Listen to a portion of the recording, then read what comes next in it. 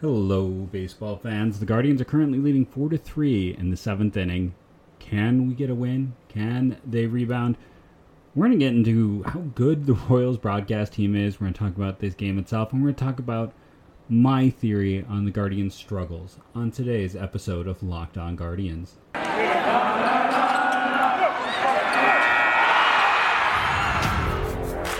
You are Locked On Guardians, your daily podcast on the Cleveland Guardians, part of the Locked On Podcast Network, your team every day.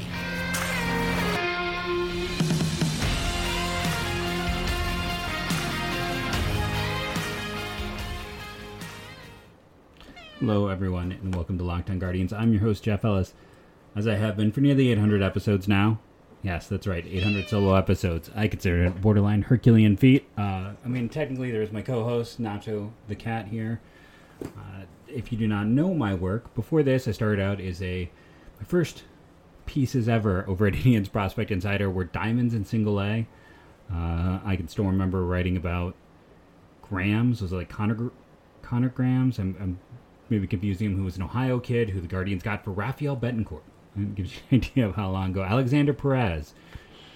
Some of those players, which is why it's ironic that now I'm so leery of players in A-ball. Or maybe it's exactly because of that experience writing those pieces. From there, I was the lead draft and prospect analyst at Scout, appearing on national and local radio. And then Scout got up at 24/7, and then 24/7 got rid of baseball. And then I got to join the wonderful world of Locked On. You might have heard me in Columbus on 97.1 The Fan on Sunday. That will be at least once a month. I'll be getting on there with Mark Howell. Good dude, fun talk. Look forward to those if you live in the Columbus area. So first off, let me just say I've been listening to this Royals broadcast, and they talk a lot about RBIs, a lot about batting average. It's, older gentlemen as well. I'm not sure exactly who the announce crew is, because I've just been enjoying listening. Because, yes, it's an older crew, but they've talked about how the Guardians are third in outs above average. They talk about specific how players fare against pitches.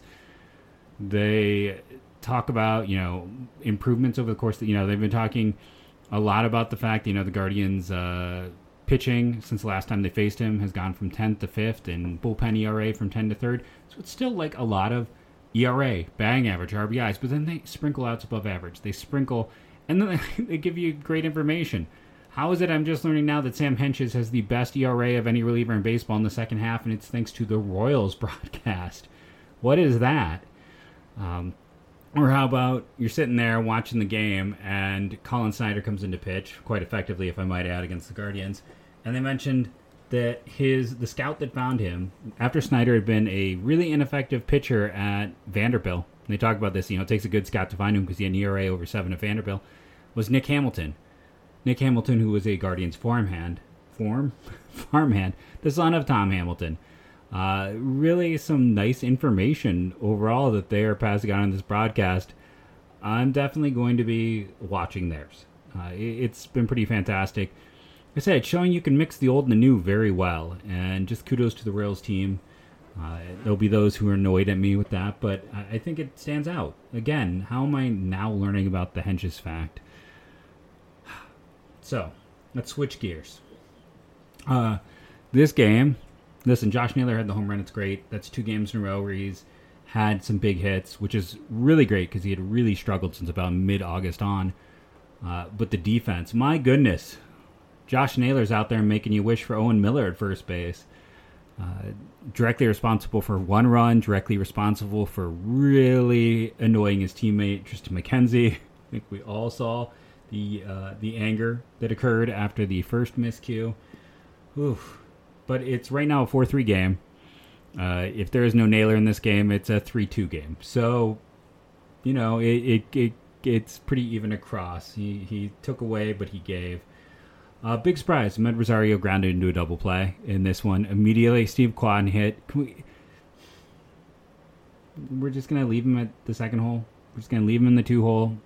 Continue to have him lead this team in double plays. Because he does. That's 16 on the year. He's 5 behind Vlad Guerrero for the league lead. And he's got a lot of opportunities with Quan hitting in front of him. So we'll have to see how it goes. But and here's the thing with him, Ed. I got into it a little bit on yesterday's show. He's down to like a 100 runs created plus. He's barely holding on to league average with below average defense. And here's what I will say. I still don't have an issue with not trading him. When he was like in the 1-teens for runs created plus in July, 120s, when he was still up, even though, I kind of said this would happen, right? If you've been listening to the show, after his horrible start, he got super hot. I'm like, this is what happened a year ago. Mid-season, he gets really hot, and then he cools down again. It goes up, it goes down. At the end of the year, he's league average. And that looks like that's what's going to happen. But I understand holding on to him. One, because of what he means to the clubhouse. And then you kind of hope maybe you're wrong. I can understand a team being like, he's not that old. He's still a relatively young player. He was a top 10 prospect in all of baseball type. Like, he has that pedigree. He has the tools. Maybe he's finding another gear. Maybe the defense will be league average instead of below. Maybe the bat will be above league average instead of at. Unfortunately, he's regressed to what he is, which is, you can go and look at the Fangraphs numbers and see this is what he does. League average bat, below average defense, going to be worth somewhere between 2 to 2.5 wins. That's a solid player. But if you're the Guardians, you can't pay that. So, we'll see how it goes for him the rest of the year. I'm hoping he gets out of this. I'm hoping that it is not something we're going to see that runs created plus drop even more. But this is what happened a year ago. He ended up at a 99 a year ago instead of an even 100 because it went up and went down and went up. And this goes into my next point, which is everyone's like, oh, this team doesn't have any power, and that's fair. They are 29th in the majors in home runs. Only Detroit is worse. But home runs is not power, right? Like, you should look at something like slugging percentage instead just home runs. Now, it doesn't change a ton. It does put them 26th instead of 29th. And all the teams behind them are not world beaters. But it paints a picture. To me, though, what stands out is walk rate. And, I had a tweet earlier today that I stand by. If you go and you look at team ranks in terms of walk percentage, if I go click that right now, number 1 is the Yankees, number 2 is the Dodgers, 3 is the San Francisco Giants, so it kind of gets off there, 4 Seattle, 5 San Diego, 6 Milwaukee, 7 Arizona, surging team, by the way, 8 Houston, 9 Minnesota, 10 St. Louis, 11 Tampa. It's your top 11. Notice like 9 of those teams are right now honestly in the playoff hunt, whereas Cleveland, 27th. This team doesn't walk a lot. It is below Colorado, Miami, and Boston, and Cincinnati. They only beat Oakland, the Chicago White Sox, and the Detroit Tigers. And again, man, those Detroit Tigers just doing their best to be historically awful offensively. Like, one of the worst offensive teams in the history of baseball. And I keep harping on this because Cleveland didn't take advantage of their matchups against them this year. They did not take advantage of the matchups against a team that was that bad offensively. But to get back to it, like this, the fact that, listen, if they walked more, if it wasn't just contact, you would have some of these innings extend. But the problem is they have a lot of guys, and listen, the reason I have my concerns with Oscar Gonzalez are the same ones that I have had with Amed Rosario. There aren't many, at least, let's be honest, across all of baseball that have walk rates as low as those two and are successful year to year. This Kansas City game has Salvador Perez, but go and look at his numbers. We all think of Salvi as, consistently a top 5 catcher. He was amazing a year ago, but he has had multiple years in his career where he's had runs created plus under 80 or under 90. He has been incredibly up and down. The one player who's been consistently a force is Louis Robert, and that's 2 seasons of data. It's hard with that walk rate for those guys to be productive, and it's going to continue to be. This was my concern with Oscar Mercado as well, and Bobby Bradley, and a lot of these players that come up. The reason I was lower on Ty Freeman and Francisco Mejia, Owen Miller. When you have very low walk rates, did he just swing at that pitch? It sets. it sets you up to be less successful. And again, you don't have to be great at it. You don't have to be Jose Ramirez at 9.4%, or Stephen Kwan, who's also at that high, but you got to really try to be around 5. That's where Fran Mill was this year. And, Ahmed Rosario at a 4.2 for him, that's an improvement over recent years. But you can keep going down and just see the guys who aren't even anywhere near that. 6.3 for Owen. Jimenez at a 6.1 is a bit of a concern for me, but at the same time, I need to see above 5. Guys below 5, Oscar Gonzalez, Ahmed Rosario, Oscar Mercado. This is where I'm going to continue to not be sold that we have all of our oof. And there's the strikeout on one at his shoulders. Facing a lefty, no less, right? For Oscar Gonzalez. I mean, that's just... The slide is there. How are people feeling about him overall? Are you concerned like I am? Do you feel like... we'll see. I will say this. At the same point in time, for Salvi's up and down, I mean, I predicted back 2014 that the league would catch up to him, and it never quite did. He has been able to find success off and on throughout his career. Can Gonzalez sustain that? It's hard. It's going to be very hard for him to do. But I'll be curious to see how it goes. And for Rosario, I'm going to be curious to see what they do with him. Because we know it is a operation that does not have a lot of funds. He's probably in line to make about $8 million next year.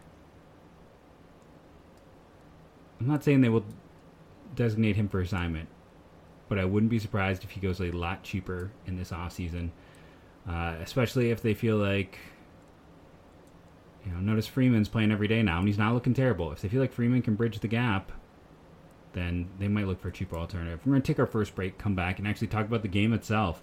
I know we talked a little bit about Josh Naylor's miscues and the announcing, but we're going to get into the positive performances, where we are, the box score bingo, and maybe the 3 stars by the time we get there on today's Locked On Guardians. I'm a little annoyed with Built Bar. Why do I not have a maple donut flavored yet? The new Cougar Tail, which is the official BYU Cougar Tail Puff, maple donut flavored. What's this, Built Bar? How do I not have a try of this? Granola is back. We've talked about granola is my favorite bar of all time. Strawberry is back. Some people, I'm not as big on the berry. That is just what I say, but is this the point? I'm putting in an order tonight. I'm going to be honest with you. The granola triple box and the Cougar Tail maple donut. Do I need to say it again? I really like the granola, the cookie dough, the banana cream. I just finished my box of churro. It is a fantastic product. It gets an A in my health food app, and my belly gives it an A as well. It's just... I love Built Bar. I've been eating it for like 3 years now. It has never gotten old. It has never gotten to be something I do not enjoy having. I still, during the summer, I kind of sparse it out a little because, I don't need that kind of easy, quick meal. So the birthday cake they sent me at the beginning of summer, I intentionally saved at the beginning of the school year. And that's been my go-to right now. I got done with the one that was like a Peep and the churro. And those were kind of the last things I finished off at the end of summer. But man... I'm putting in an order tonight over at BuiltBar.com. You should put it in an order yourself. Remember that promo code LOCK15. It's the promo that I use. And, it's good for you. It's great tasting. BuiltBar.com. Remember that promo code is LOCK15 to save you some money. So just kind of some fun behind the scenes on the podcast. Yesterday, I didn't have to do a show. I decided to do a stream because the Guardians tied it up and we went for an hour. Just talking to people, a lot of the Mariners fans, really nice people. What's funny is I did a now, our quick hit video, and then I realized there was no one to edit it. So I was just like, I already did it. I'm going to upload it. That has now become the #1 video in the history of this channel. And I went into the data and looked at it. It's because it's like 90% Mariners fans. Like Seattle and Seattle Mariners, for whatever reason, I hit that algorithm. And the Mariners fans drove the biggest video in the history of the channel. So come on, Guardians fans. If you want to not be second on this channel to Mariners fans in terms of #1 video, you got to get on it. Got to get on it. But I thought that was kind of funny. It was at 1,500 views at one point today. And, we last check 5 short of 600. So do consider subscribing. I appreciate everyone who does. But for a place with 600 subscribers to be at like 1,500 views was quite a fun day for me throughout the day to like check in and see.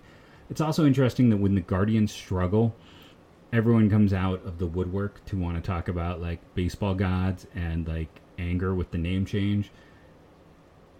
Can we just say that like the last time they won a World Series was the introduction of Wahoo? I believe they were both in 48, and then after that, Cleveland baseball became so, synonymous with losing and sadness, they made a movie about it.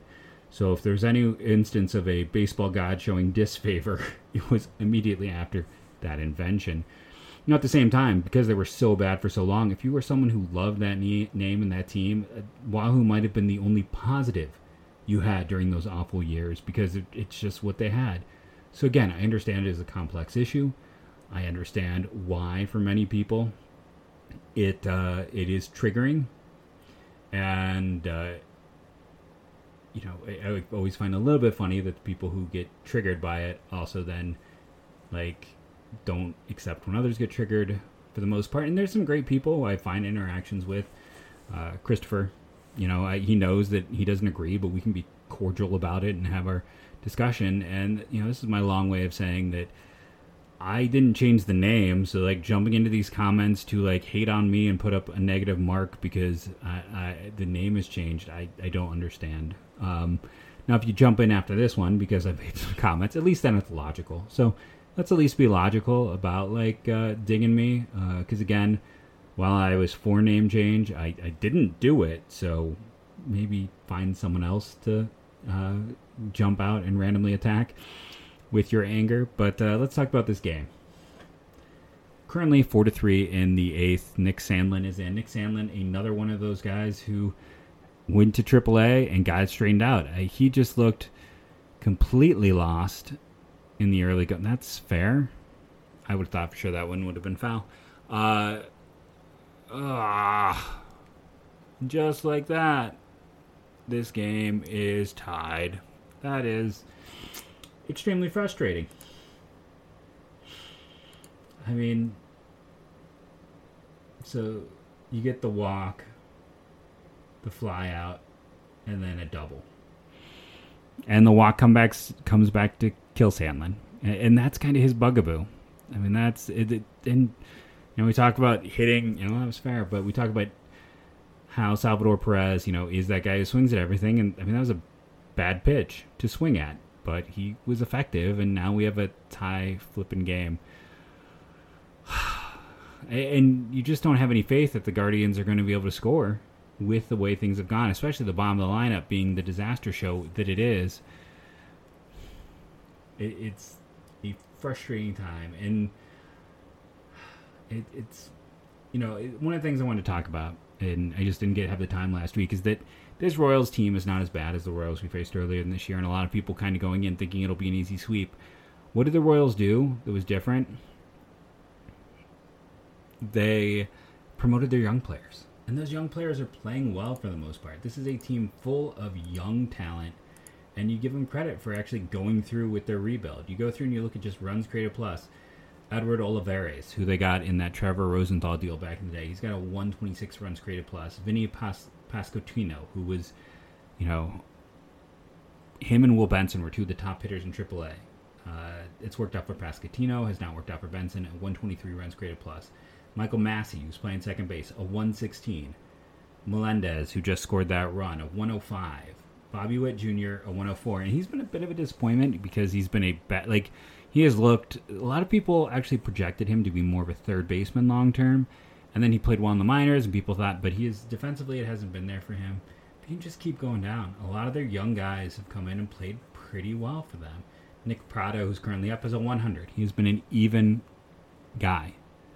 I mean, there's quite a few guys. I know I rail on Ahmed Rosario, but man, even having a guy with a 100 runs created plus instead of having a guy in the 60s like Owen Miller, who's been the first baseman for Cleveland for a lot of games, you can just Salvador Perez, a 100, who is obviously not a younger guy, he's an older one, but they have a lot of players who have stepped into the void for them. They went young, they let their young guys play. I've been critical of this rebuild in Kansas City because they didn't want to embrace it fully. And they never got max value for guys, but man, Sandlin's about ready to walk someone else here, and that's what you have to know. Is that, like, some days he is going to get wild. I don't know if anyone's up, but he's been great since he's been back. But it's the same thing with 99. I mean, these two, that was a terrible pitch, Nick Pratto. That is just an awful pitch. You can't do anything with it. I mean, he really got him. I mean, that was ball 4. Swaying out of his shoes. It's not pretty to watch if you are a fan of the Royals. That being said, I don't know if I can necessarily say the future is bright for Kansas City, because when I go through, a lot of their top prospects have now graduated. A lot of the guys we're kind of looking at as their higher end prospects are out. It's in some of those guys, like the Asa Lacy's of the world, have just struggled mightily since they were drafted. Like, I'm looking here, Fangraphs doesn't even have him in their top 10 prospects. Frank Mezquito from last year, the overdraft where they spread the money around, he's like sitting there at 8th in their system. Nick Lofton, the shortstop, Alex Marsh, those are very limited players. Nick Pratto, it's kind of weird because they have Max Castillo ahead of Pratto, but it's, there's not a lot of top 100 guys for a team that has been picking the top 10 since they won the World Series like every year. The Singers, the Kowars haven't come together for the pitching staff. Man, that is all 5 guys on the pitcher's mound arguing over a ball. What is going on? I don't think I've ever seen that many players in the infield. We're going to take our break and come back and actually dive into this game. It's end of 8. We'll see on today's Locked On Guardians. I'll be honest, I paused a bit. Well, A, to put in a Built Bar order, if I'm being honest, and B, to kind of see how things were going to go here in the 9th, so I didn't have any swearing in the podcast, because that is a no-no. I think it's interesting to pinch hit for Hedges with Palacios, because Palacios has struggled a bit, and I'm not sure he's a better hitter. I'm kind of curious what other people's thoughts are. Before we get into the game, because I keep putting it off because right now I'm annoyed at the game, Joseph Werner had a great tweet here at Jolt in Joey, that, Petey Halpin is someone that talked about a lot on the show. That 2020 draft was the year that 24/7 got rid of baseball.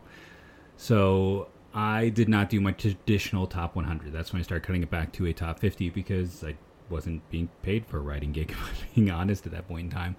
And Halpin was one of my last cuts. This past year, after my top 50, I did like 11 names to watch who'd have been in that group.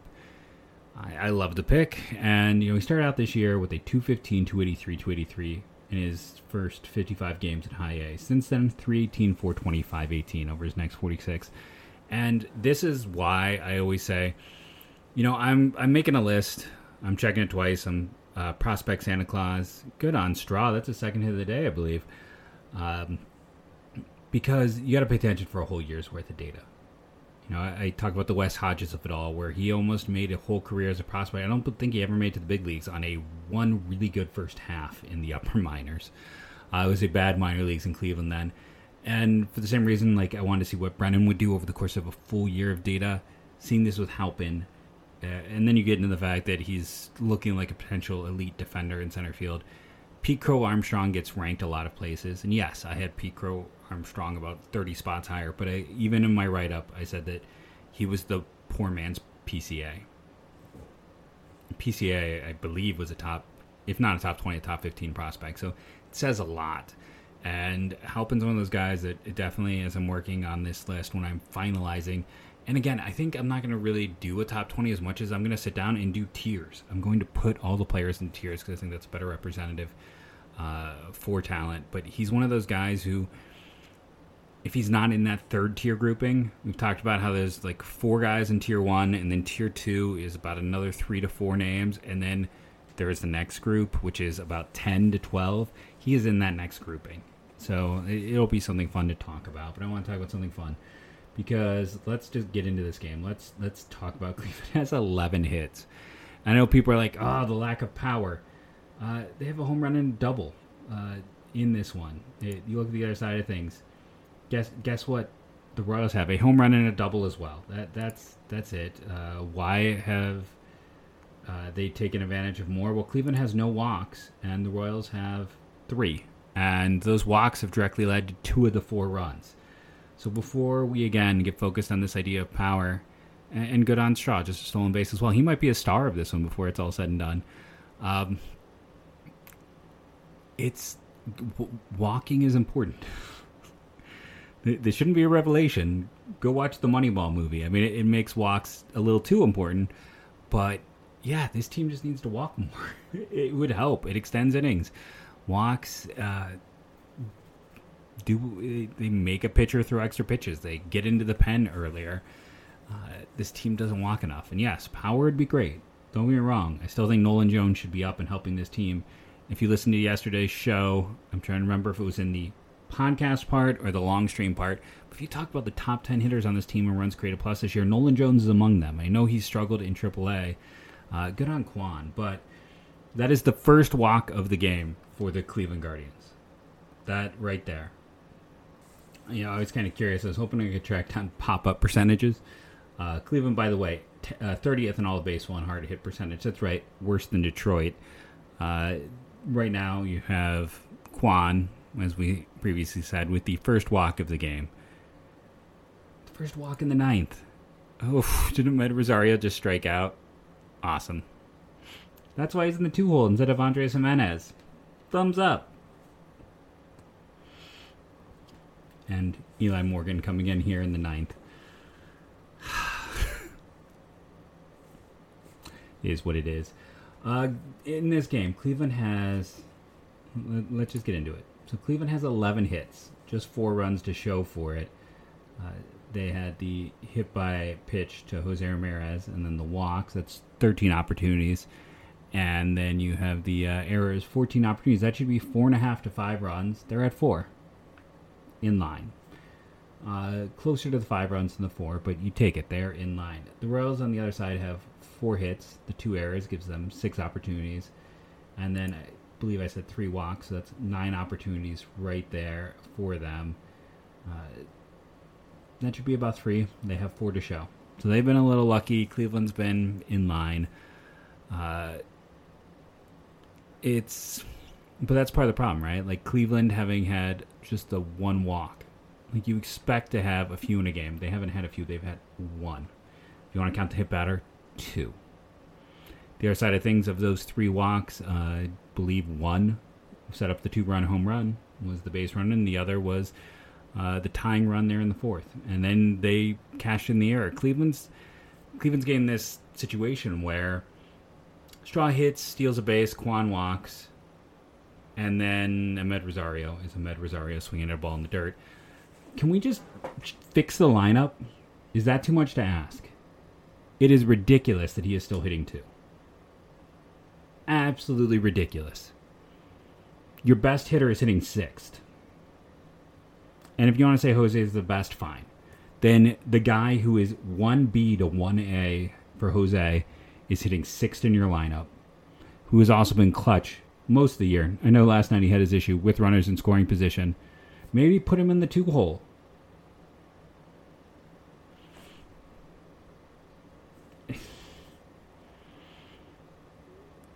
Like, what are you doing? What are you doing? McKenzie pitched well today, and it looks like it might go for naught. 5 2/3. Again, you'd like to see a few more strikeouts. 5 5 2/3. 2 walks, 3 hits, of course a home run, because that is his weakness. But again, that is something that this team would rather give up, is a home run than a walk. Unfortunately, he did walk 2. One of those came back to hurt him. That is a solid outing. Henches comes in, gets it done. Sandlin gets a run as well. That's the thing. Henches, you also had the error situation, so technically he didn't get it done with what happened when he came in. But at the same time, like I said, that balances. Naylor giveth, Naylor taketh away. We'll see what happens with Morgan. Yeah, it's frustrating. Who reached base twice? Well, Kwan reached base 3 times. Jose reached base twice. It's kind of easy because nobody walked, right? Jimenez reached base twice, and Straw has reached base twice. Your 3 stars in this one. Well, when you go... I'm still tempted to give it to McKenzie because the 1 earned run... Morgan's getting ready to walk the opening batter, isn't he? As he's sitting here facing their number 2 hitter in Massey, who we talked about is actually been productive this year. No, he's not their 2-hitter. He is their... Why can I not see where he hits? He's their 6-hitter. There we go. Fly ball. We'll take it. Sorry about my frustrations bleeding over. But yeah, looking at this one, just talking about who are the stars, I'm giving it to Straw.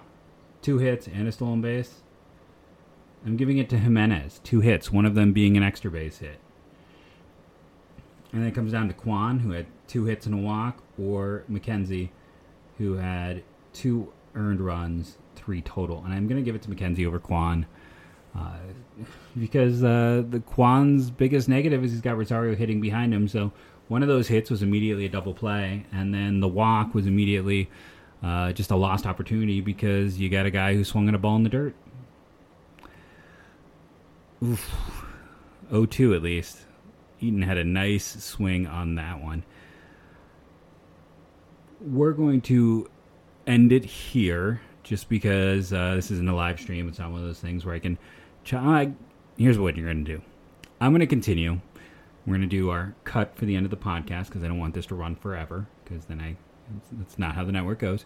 So we're going to end the show with a projected 3 stars. I'm going to potentially let the video version run a little longer, so if you want to go jump and catch the rest on the video version, it's there. But as I end every show, go Guardians, go.